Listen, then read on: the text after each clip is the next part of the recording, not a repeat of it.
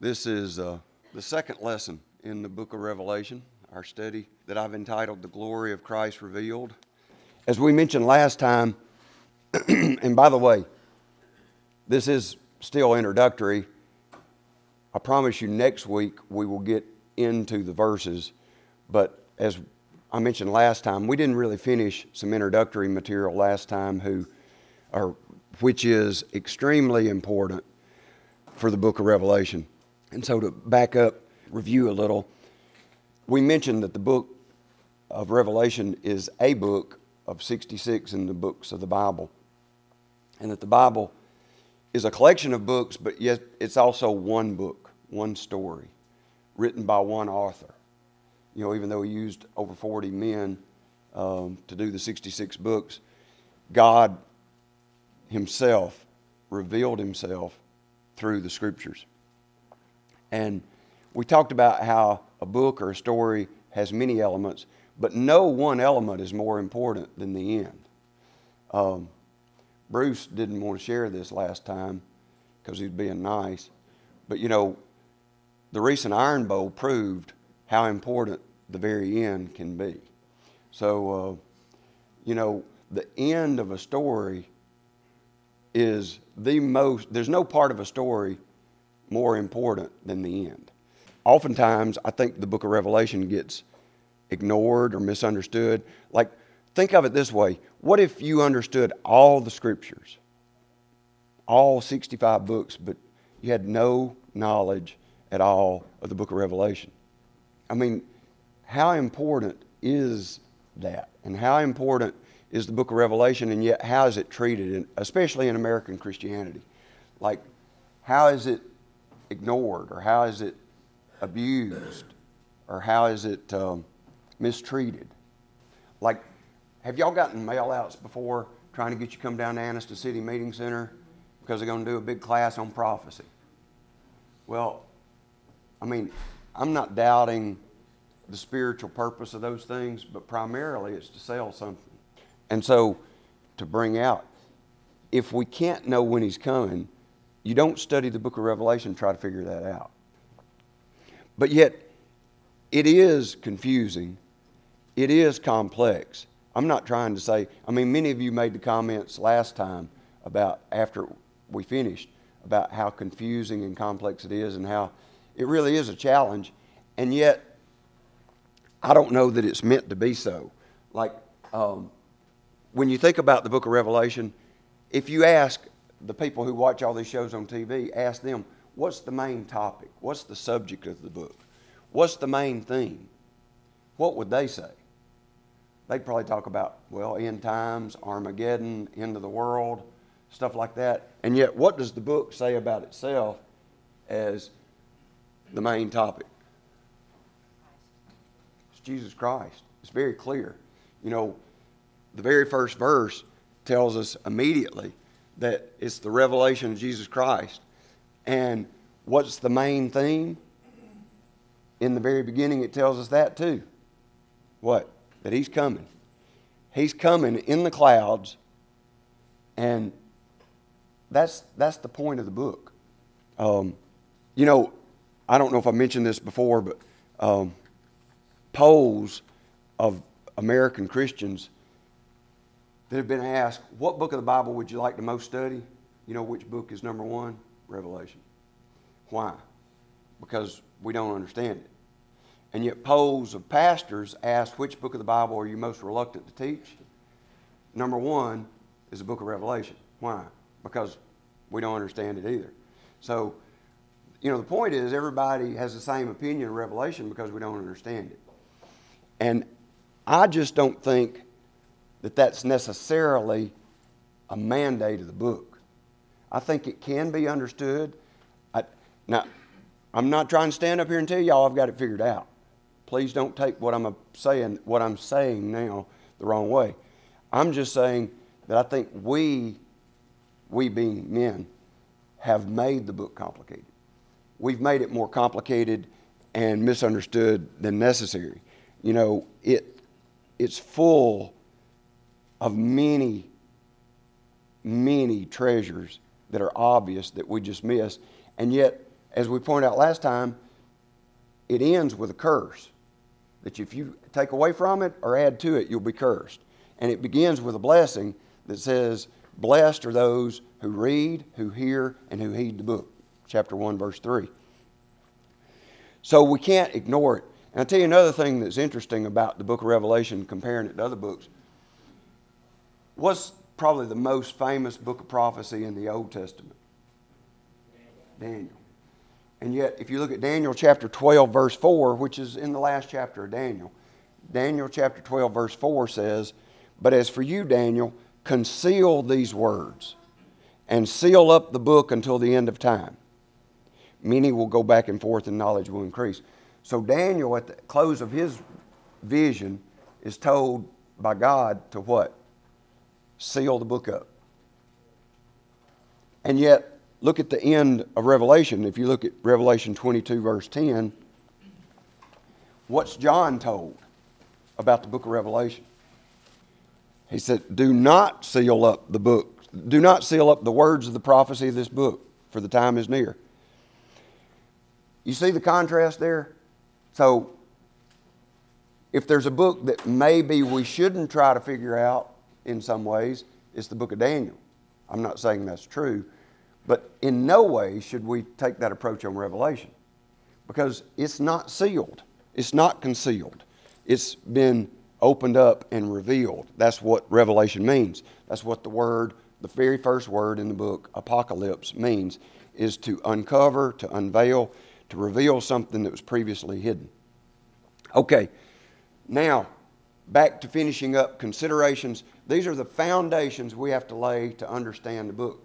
Before we just jump into the book of Revelation, we've got to try to get our mindsets off the presuppositions and all the bad teaching that I've had anyway over many years about it, and think about what are considerations that we have to lay down before we study the book of Revelation. Well, last time we talked about the first consideration being the genre or the type of writing it is. And we talked about that Revelation has many different styles or types of literature in it. Epistolary, it's a letter. Obviously, it's a letter in general to the churches, but it also contains 7 letters to the 7 churches in Asia Minor, which is southwestern Turkey today. It's doctrinal. It's historical narrative. It's got poetry and songs like the hymns to God in chapters 4 and 5. And obviously it's prophetical. The book itself says it's a prophecy, chapter 1, verse 3. And it's apocalyptic. And as we talked about before, the word apocalyptic today implies catastrophic or chaotic, end of the world destruction. That's not what it should mean. It just means unveiling of what is hidden in a clear way such that it provides warning or instruction or encouragement. So here's a summary I wrote. The genre of Revelation is an apocalyptic and prophetic epistle with other types included. So it is an epistle, it is a letter written to the churches and to the church, which includes us, and it is prophetic and apocalyptic in nature. It does have other types, but that's the main genre for us to bear in mind as we go through it. Number 2 is, and I don't know if y'all can see this in the back. I really didn't know how to gauge the size of the screen. But the literary genre, of course, is number 1 of contextual considerations. Number 2 is the literal context. We mentioned that last time. And I know I babbled around and didn't explain that there can be 2 different types of being literal. One is plain literal, where you just plainly take the words literally, and the other is figurative literal. And we mentioned the example of the lamb before the throne. Historical context, talked about that, the cultural, social, political, spiritual atmosphere of the churches at the time that were the original recipients of the letter. The biblical context, always let Scripture interpret Scripture. No part of Revelation should violate any part of the rest of the Bible. No part of the Bible should violate Revelation. And then the symbolic context, symbols, signs, and numbers are throughout the book, and they're significant. they're not always as symbolic as we may think they are, but they're significant. But this brings us to the next consideration, which is the hermeneutic approach. And this is where I want to spend a little bit of time, because I think this is very, very important to understand in the book. There are four main approaches to how we interpret Revelation. Hermeneutics is a theological word you probably heard, and all it means is your interpretive approach, how you approach interpreting a passage of Scripture. Well, there are four main ways that people, it's a grid that people have when they come in the book of Revelation. If you watch the news with a grid of looking for a way to make a certain political leader look bad, you'll find that. If you watch the news looking for a way to make a political leader look good, you'll probably find that. You see what I'm saying? We bring grids and we bring approaches to the way we view things as we interpret them. That's not to say that we aren't fair with our interpretation, but nonetheless, we have different approaches. The four main approaches to how people interpret the book of Revelation are, number one, preterist. Preterist is from a Latin word which literally means gone by. All right, I don't know if y'all have ever heard that word, but that's a very common interpretive approach to the book of Revelation. And what that means is they view Revelation as a historical record that primarily occurred in terms of everything in the book. A strict preterist view interprets everything in the book as having been fulfilled by 70 AD, which what happened in 70 AD? The destruction of the temple and the fall of Jerusalem. Then there's another preterist approach which views some as occurring by 70 AD and the rest of the book being fulfilled by 476 AD, which is when the Roman Empire eventually totally fell. So that view requires the writing of the book to have been done prior to 70 AD, which is a key element to consider. And it basically means that all the woes and the wrath is focused primarily upon unbelieving Israel rather than the whole world. So I think those are flaws with that approach. Number two approach is historicist. And by the way, the preterist you could call a past approach. Number two is the historicist approach. And by the way, I'll mention this to y'all. I know it's helpful for me to write notes too. But if you miss something, I'm going to post notes with every message too. Like last week, if you go online, the PDF, which is a lot more detail than we can cover in the class, it's on there. And same thing this week. Because remember, last time we talked about what are the three universally agreed upon concepts. That there is a literal, visible return of Christ. Number two, that there will be a bodily resurrection of all people, believers and unbelievers. And number three, that there will be a final judgment of all people. And on all these things, there's a lot of different, I've boiled it down to four categories, but as Bruce is implying, you can chase a million different viewpoints. Number two, historicist. We could call that the present view, even though it's got the word history in it. It views the book of Revelation as a sweep of church history. This was very popular view of the reformers because they had such disdain for the papacy, for the Roman church popes, that they viewed most of the book of Revelation as a sweep of church history from the first century to the present, which at that time was, the 16th century, but now would be the 21st century. And what that means is it's primarily a westernized view. It ignores the rest of the world primarily because it's just looking at events like the invasion of the Christianized Roman Empire by the Goths and the Muslims, the corruption of the medieval papacy, the reign of Charlemagne, the Protestant Reformation, the French Revolution, even the destructions brought about by Napoleon and Hitler. Those are fulfillments of the things prophesied in the book of Revelation. That's what the historicist view says.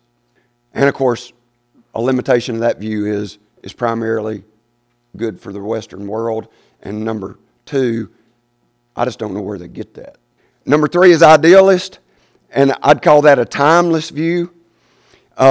This views Revelation being fulfilled symbolically as a timeless struggle played out in age after age, conflict between good and evil being repeated over and over. It's a cycle where, like, you have the seals, the trumpets, the bowls, and those are cycles of the same thing going over and over. They're different camera angles of this age-old conflict between God and Satan. Like the conflict we're having today, what conflict they had last century and the century before. It's a repetitive cycle of symbolic. Well, now they hold to a literal return of Christ. Yeah, after that. But admittedly, it doesn't. A classic idealist view doesn't result in a distinct consummation of the age. The consummation is the return of Christ. And number 4 is the futurist view, which, you have past, present, timeless, futurist view. It views the book of Revelation, especially from chapter 4 on, as predictions of people and events to come in the future. And under that category, there are 2 main categories. One is the dispensational view, which is also called an extreme view of futurism, which views everything in the book as being futuristic. Like even the letters to the churches, some would take an extreme position that that's referring to 7 church ages. And then another view of that is a progressive or modified or moderate view of futurism, which doesn't require things to be as literal and as exact in sequence, but nonetheless, the book is futuristic. All the events are prophecies and predictions of future people and future events to come.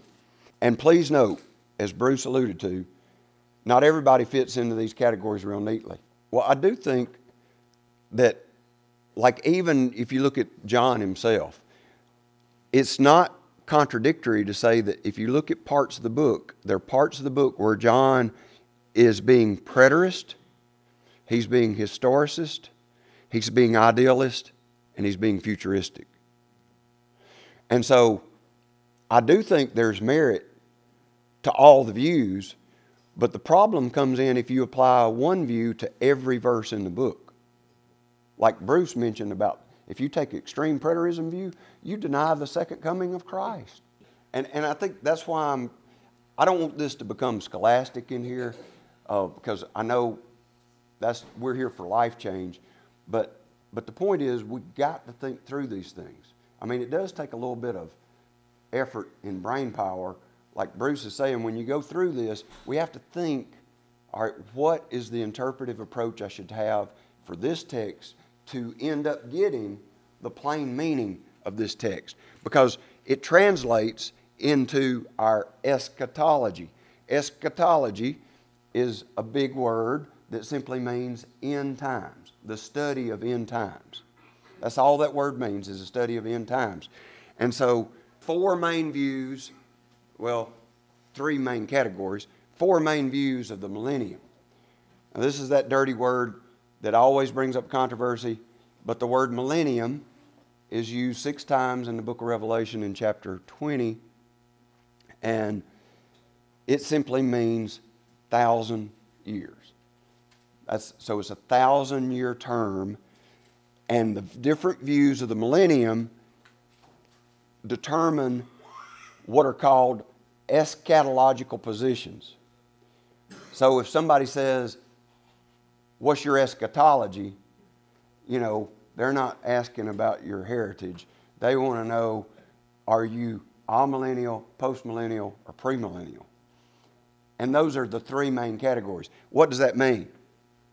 First of all, amillennial. By the way, I want to be sure I go slow, and if anybody has a question, if I'm unclear about something, stop me and say, hey, wait a minute, I didn't understand what you just said, or you didn't explain that term, because I am immersed in this and I may slip out something that needs to be explained. Amillennial, the prefix a means no. So amillennialism means what? No millennium. So an amillennialist believes that there will be no literal, future, earthly, 1,000-year reign of Christ. The kingdom is spiritual in nature, presently being fulfilled as Christ reigns in heaven and in the hearts of His people on earth. And the 1,000 years is seen as symbolic of a long period of time during this current age. And so at the end of this current age, the resurrection of all people, believers and unbelievers, occurs when Christ returns, and then immediately thereafter is the beginning of the eternal state. So there is no tribulation. There is no, well, the tribulation is just a difficult time at the end of the current age, but there is no 7-year tribulation. And then there's the resurrection of all people and the beginning of the eternal state. Most views that are amillennial are seen as very realistic about the state of conditions of the church and the trend. Like, in other words, realistic as opposed to being pessimistic or optimistic. And that'll be more clear in the next two. Modern day amillennialists are usually idealist in their interpretive method, if you go back to what I just taught. In other words, they see most things as cyclical. But some can be preterist or even historicist in their view of Revelation. Number two, postmillennial. Prefix post meaning after or following. So a postmillennialist believes what about Christ's return? That Christ returns after the millennium. So you have Christ's millennium occurring as a golden age, and they don't believe it's a literal 1,000 years. They believe it's a golden age on earth where things get better and better as the church advances the gospel, and it ushers in a great age of spiritual victory that culminates with the return of Christ at the end of that point, and again, the resurrection of all people, the resurrection of unbelievers and believers, and then the eternal state starts. So you see, that view, instead of being realistic about the church and the world, is what? It's very optimistic, because it's saying things are going to continue to get better and better and better until a golden age is ushered in. And so God's glory is brought upon the earth by the advancement of the gospel through the church. So postmillennialists can be preterist. Many of the past were historicists, and some were even idealists. Third, premillennial. Prefix pre meaning before, and that teaches Christ will return to earth and usher in a literal 1,000-year reign. So He comes before the millennium, and there is a literal 1,000-year reign of Christ on the earth that's called the millennial kingdom. Two main subcategories: historic or classic premillennialism and pre-tribulational or dispensational premillennialism. Historic premillennialism is called that because it dates from the earliest records of the church. In fact, Justin Martyr wrote a statement about the book of Revelation in AD 130 that indicated he believed in the 1,000-year reign in Jerusalem. So it's a very old view. It teaches the present church age will continue until near the end, a time of great tribulation will occur. And that is not the tribulation. Historic premillennialism doesn't believe in the 7-year tribulation, but just a time of tribulation at the end. Then the millennial kingdom, Christ returns, millennial kingdom begins. Believers are resurrected at the beginning of the millennium, unbelievers at the end. You see the difference between amillennial and postmillennial there. There's two resurrections. Pre-tribulational premillennialism gained widespread popularity in the 19th, 20th centuries.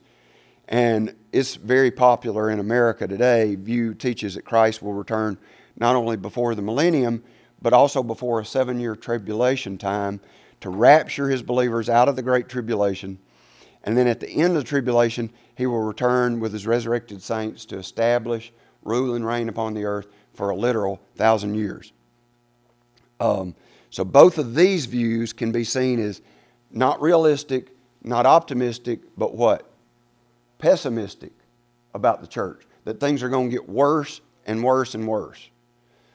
And that Christ will have to come and obtain the victory. which the other views say that's unfair to imply the other views don't see that too. But it's not through the church. It's through a miraculous second coming. That's really a difficult question, because I think in terms of quantity, most people may argue that there have been more amillennialists than anything. Oh, really? Yeah, but like during the Reformation, there were more postmillennial. Like Jonathan Edwards was postmillennial. Yeah, put it this way: in America, in the Christian church in America today, by far the most popular view is the last. And it's also speculative, because, like, how good are the records of the first century? And we will get into a lot more about this, obviously, as we approach chapter 20, because chapter 20 is that's where you got to deal with a millennium, whether there is not a millennium, or whether Christ comes before the millennium or after millennium. Other considerations, the author, in the interest of time, I invite you to read the notes. I don't know why there's any controversy about who the author of the book of Revelation is. But there is some controversy. But among Bible-believing scholars, just take my word for it. It was the apostle of John. Take his word for it. In chapter 1, verse 1, verse 4, verse 9, chapter 22, verse 8, he identifies himself as John. And it's understood that no further explanation was needed. Irenaeus, who wrote about it, who knew Polycarp, who was discipled by Polycarp, who was discipled by John, said John wrote it. So, anyway, next item is the date. And this goes back, again, you can read the notes. But there's a lot of discussion about an early date being under Nero, which would be about AD 68. But the church has traditionally held, and all the weight of scholarship holds to an AD 96 or so date, the later date. There's an early date, later date. Later date being under the Emperor Domitian instead of Nero. And there are lots of reasons for that, but I think what's important is to remember this, that AD 96 date precludes a complete preterist view of everything, because AD 70 has already happened. Number two, the 96 date means it's the last book of the canon. That's really where I think the big argument came from. And then last consideration is the structure, outline. You know, being an engineer and a nerd, I have to try to get an outline going of things. And this book is a very frustrating book to outline. The only outline you can come up with is what's inherent in the book itself, and that is Revelation 1 through 8 is a prologue or introduction, and then the epilogue or benedictions, Revelation 22, 10 to 21, and everything in between is the body. I mean, that's a pretty broad outline, is to say you got an introduction, a body, and a benediction. But there's also an inherent outline in chapter 1, verse 19. If you look at that, Revelation chapter 1, verse 19, John is told, therefore write the things which you have seen, number one, the things which are, number two, and the things which will take place after these things. So that's another inherent outline. The things which you have seen, the things which are, and the things which will take place. And then, of course, other outlines are the 4 visions that start in those 4 locations, and then 4 series of sevens, 7 letters, 7 seals, 7 trumpets, 7 bowls, and then the judgment, triumph, and consummation. But anyway, because we're running out of time, I don't want all this to just be like a class and y'all think, I get enough of this at school. I want us to leave with some ideas to take away for application. I don't have time to develop all the thoughts about the kingdom of God. But as I started off by saying, the Bible is the story of God himself. It's his autobiography. Another way to look at it from our perspective is that it's a book of his covenants with us. The plan of redemption, the story of salvation. And another way to even label that is that it's the story of the kingdom of God. in Systematic Theology by John Frame, he talks about how the kingdom can be seen as a dynamic, not just as a static thing. You know, when we hear the term kingdom, we think of a rule or reign that's geographical or has certain limits of scope, like, say, the British Empire. You know, it covered the globe. The sun never set on the British Empire.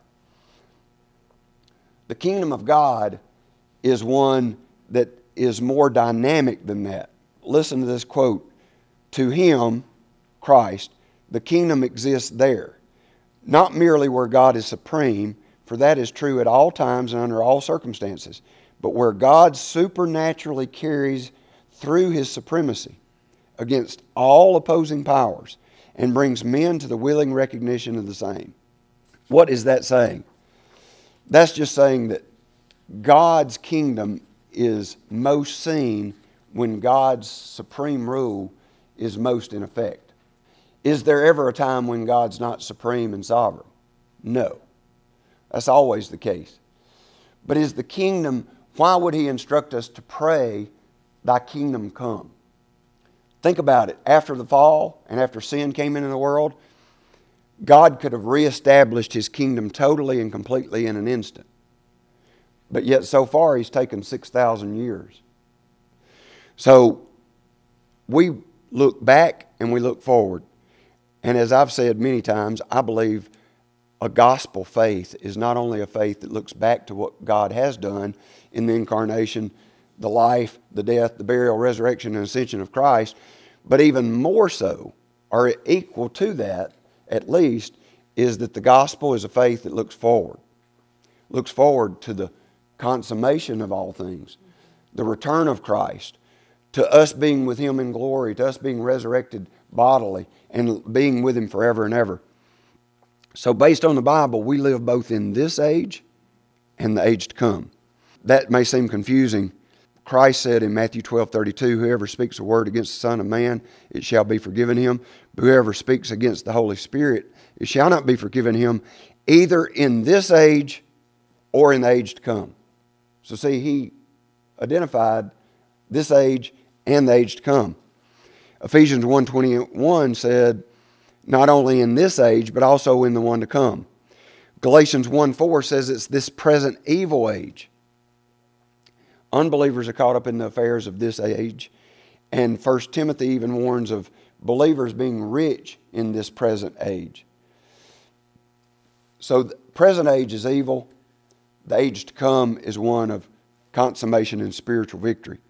That brings up a concept called the already but not yet. I don't know if y'all have ever heard that, but to me, this is a big clue to interpreting Revelation. I know those of y'all that know me well know I'm a weirdo about truths and tension. You know, the Bible is full of truths and tension. God is sovereign, and yet man's responsible. No one comes to the Father except he draws him to him. And yet, except you believe, you'll doom yourself to hell. We're saved by grace alone, through faith alone. And yet Paul says, work out your salvation with fear and trembling. You see, you can go back and forth all day long. You know, Christ is fully God, Christ is fully man. They're truths in tension. I believe that when it comes to end times and prophecies, that there's a sense in which, especially relative to the kingdom of God, there is an already and a not yet. Like the kingdom is here, right? I mean, Christ said that. The kingdom is here. Satan is defeated. And I know some of you are thinking, okay, well now he's referring to Satan being bound. But there's also a sense in which he's certainly not bound, right? So the point is, which is it? Well, it's already, it's not yet. Think of it this way. In World War II, D-Day, when D-Day happened and the Allies finally penetrated back into Central Europe, France, the end of the Third Reich was over, right? I mean, it was over. The rest of the war was just wrapping up the details. There was still a lot of struggle, a lot of conflict, a lot of lives lost. But D-Day meant V-Day, Victory Day, was certain. Victory Day being when the Germans surrendered. Well, see, Christ's first coming is D-Day. So it's over. You know, the victory's won. The kingdom has come. And yet, V-Day, the second coming, is coming. But the first coming has guaranteed the second coming. You see what I'm getting at? I mean, D-Day meant V-Day was coming. And there's no way Germans could stop it. It was over. Christ's coming means Satan is defeated. And there is no stopping it. And yet we live in the tension between the already and the not yet. So what's my application? If you're more preterist or idealistic in your approach, or you may be more post-millennial or all-millennial, then you may tend to focus too much on the already and not enough on the not yet. If you're more futuristic or premillennial in your approach, then a danger is that we can focus too much on the not yet and miss the already. You see what I'm trying to say? Now, I'm not trying to say that there's not definitive interpretation to be gained here. But I'm just saying we need to be careful. We need to be very careful, because I do not think, I know I've said this before, I'm going to say it one more time. I just do not think God gave us this book to confuse us. And I think God gives us prophecy for life application. Just to wrap up, because I know we're out of time, here's 5 points of application. Practical reasons why we have prophecy. Prophecy is very practical. It's very purposeful. It's not just to confuse us. Number one, it gives us a sense of priorities. Christ coming again prioritizes our lives and orders it. Our priority, nothing is a greater priority than being ready for Christ to return. Nothing. Number two, it purifies us. Whoever has this hope fixed on Him purifies himself just as He is pure. Focusing on the second coming will make us holy, will make us more obedient. Number three, it gives us purpose. It encourages us to find real meaning and purpose in this life, focusing on things that are eternal. What does it really matter about what goes wrong at work tomorrow if you're focused on the eternal, what we're going to be doing with Christ 10,000 years? Like tomorrow, at some point in the day, just tell yourself, well, 10,000 years from now, what will this matter? Okay? Number four, preparation. He's coming like a thief in the night. So if you know a thief is coming to rob your house, what are you going to do? You're going to be ready. Well, He's coming, and He's coming like a thief in the night at a time that we do not. So we better be prepared. And so we live a life of preparation. And last, payment. He's coming, and He's bringing His reward with Him. We don't like to talk about this because it seems egotistical and personal. But there are levels of reward in the Scripture. And there are 5 crowns mentioned in the New Testament. And one of them is the crown of righteousness that Paul mentioned in his closing letter, 2 Timothy, that's reserved not only for him. You know, when he said, I've finished the fight, I've run the race, you know, he's wrapping up his ministry. And he said, there's reserved for me in heaven the crown of righteousness, and not only for me, but for all those who love His appearing. So the eager anticipation of Christ coming back brings a crown of righteousness. Back to the purity approach. And you say, well, that's egotistical if we're just working to get what we get out of it. But why do we have rewards? Why do we have crowns in heaven? Are they for us? No. We're going to be worshiping somebody for eternity. What are you going to do? Like, you can bring a gift today and offer a temporal, physical gift in worship to the Lord today. But what are you going to offer to the Lord there? If you have no crowns, if you have no rewards. You see what I'm saying? Let's read, let's hear, let's study, let's believe, let's heed the words of Revelation, because they are practical. They can arrange our priorities. They can purify us. They can give our life purpose. They can help us prepare for His second coming and receive the payment that we want to have to bring glory to His name.